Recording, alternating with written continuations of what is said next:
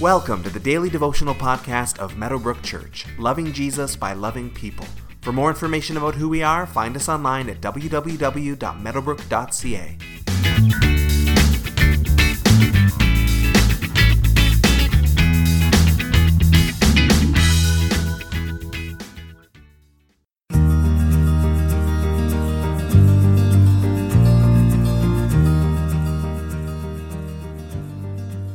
When we're little, we're often stubborn. It's an expected thing in a 2-year-old, and it might even be adorable, actually, to a certain point at least. All that will and determination and defiance in that tiny little body, it's perfectly normal and hopefully perfectly temporary, as it's something that we usually grow out of.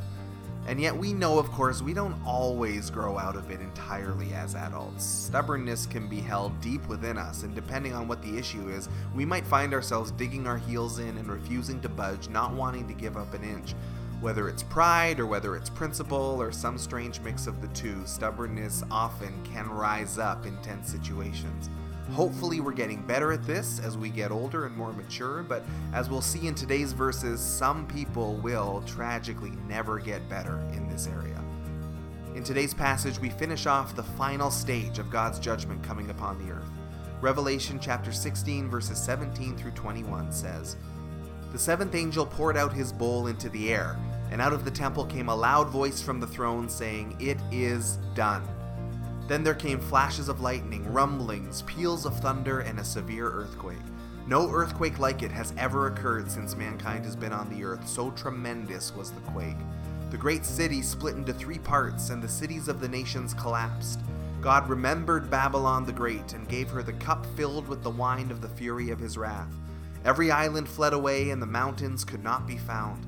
From the sky, huge hailstones, each weighing about 100 pounds, fell on people, and they cursed God on account of the plague of hail, because the plague was so terrible." This is the last judgment poured out on the earth, and it is a massive one. A devastating storm and an earthquake that shatters the great city, that levels the earth, with huge hailstones landing upon the people. And yet even so, the people of earth will not turn back to God. They curse him, acknowledging his power even as they refuse to repent and refuse the mercy that he has offered to all people. The weight of this judgment is massive, and the accumulative weight of all of these judgments has been very intense. But here, God has come to the end. It is done. A voice thunders from the throne. It's finished. These are the same words that Jesus gave as he breathed his last on the cross. In Jesus' case, the suffering that he took was for the sake of our sins, and it was finished. In Revelation's case, the suffering that the world has received for the sake of their sins is finally finished. Amazingly, the fact that Jesus suffered for our sins means that the world didn't have to suffer for their sins. Jesus did it for them, removing the need for them to suffer justly for their evil.